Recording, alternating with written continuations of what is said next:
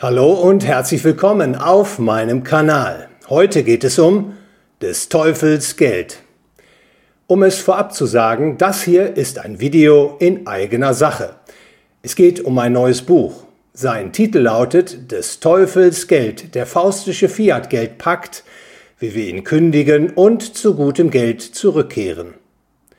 Und auch wenn Sie sich verständlicherweise keine Werbung antun wollen, vielleicht lohnt es sich für Sie doch weiter zuzuhören. Um was geht es in diesem Buch? Es geht um Geld, was es ausmacht, wie das Geld entstanden ist, wie es kommt, dass wir heute ungedecktes Geld, sogenanntes Fiat-Geld haben, warum Fiat-Geld kein gutes Geld ist und ich zeige auf, welche volkswirtschaftlichen Schäden das Fiat-Geld anrichtet und wie wir zu gutem Geld zurückkehren können. Und warum wir das auch ganz dringend tun sollten. Für wen ist das Buch geschrieben? Ich habe versucht, das Buch so zu schreiben, dass wirklich jeder, der sich für Geld interessiert, es auch verstehen kann.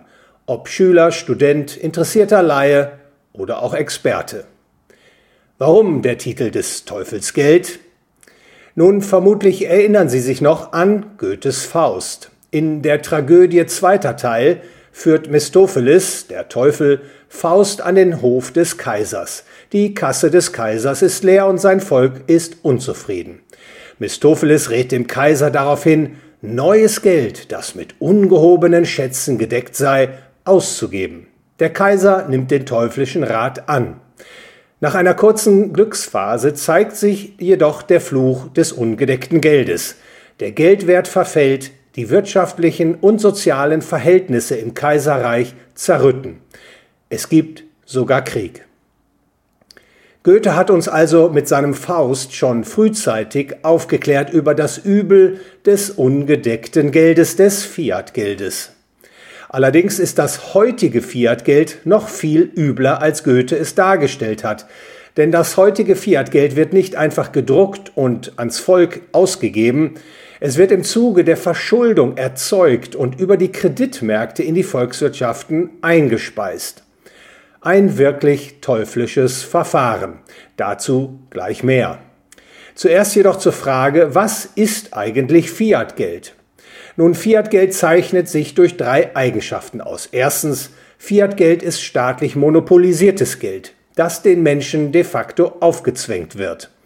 Zweitens, das Fiat-Geld wird durch Kreditvergabe der Zentralbanken und Geschäftsbanken quasi aus dem Nichts erzeugt herbeifantasiert. Drittens, Fiat-Geld ist entmaterialisiert, hat die Form von bunt bedruckten Papierzetteln und Bits and Bytes auf Computerfestplatten. Doch zurück zur Frage, was ist teuflisch am Fiat-Geld? Nun, einiges. Es baut auf Schwindel, Illusion, Täuschung, Betrug auf. Gerade so wie in Goethes Faust, wo Goethe auch vom Papiergespenst der Gulden spricht, das der Teufel namens Mephisto in die Welt bringt.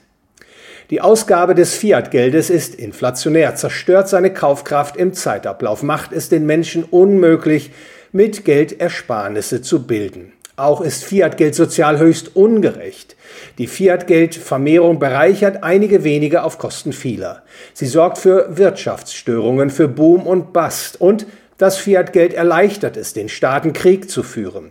Fiat-Geld ist daher so etwas wie das Geld des Krieges. Und das Fiat-Geld lässt den Staat immer größer und allmächtiger werden, zu Lasten bürgerlicher und unternehmerischer Freiheiten. Es zerstört nach und nach die freie Wirtschafts- und Gesellschaftsordnung, ebnet den Weg in den Sozialismus, befördert das Entstehen eines tyrannischen Systems.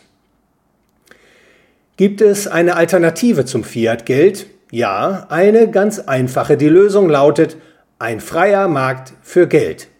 Das bedeutet, dass du und ich, dass alle Menschen die Freiheit haben, das Geld freiwillig auswählen zu können, das unseren Bedürfnissen am besten entspricht. Und dass gleichzeitig jeder die Freiheit hat, seinen Mitmenschen ein Gut anzubieten, das diese freiwillig als Geld nachzufragen wünschen. Dem Staat muss also das Monopol der Geldproduktion entzogen werden. Ein freier Markt für Geld, ist das nicht illusorisch? Der Staat, wie wir ihn heute kennen, will natürlich sein Geldmonopol nicht hergeben. Es dient ihm und denjenigen Sonderinteressengruppen, die den Staat für ihre Zwecke einspannen, als Macht- und Herrschaftsinstrument und vor allem auch als Bereicherungsapparat.